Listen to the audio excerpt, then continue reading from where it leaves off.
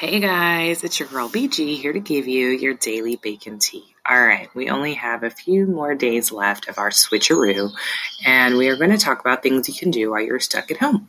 So one of the things that you can do is teach your kids to do something that you haven't necessarily had a lot of time to do. And for me, that is really work with my son on how to properly ride his bike.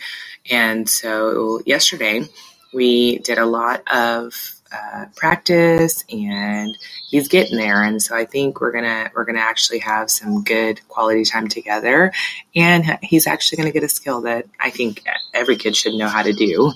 You never know when you're gonna need to pull that out of your pocket and ride a bike somewhere. So it was fun, and I really hope you guys are having some good memories, even though this is a very uncertain time.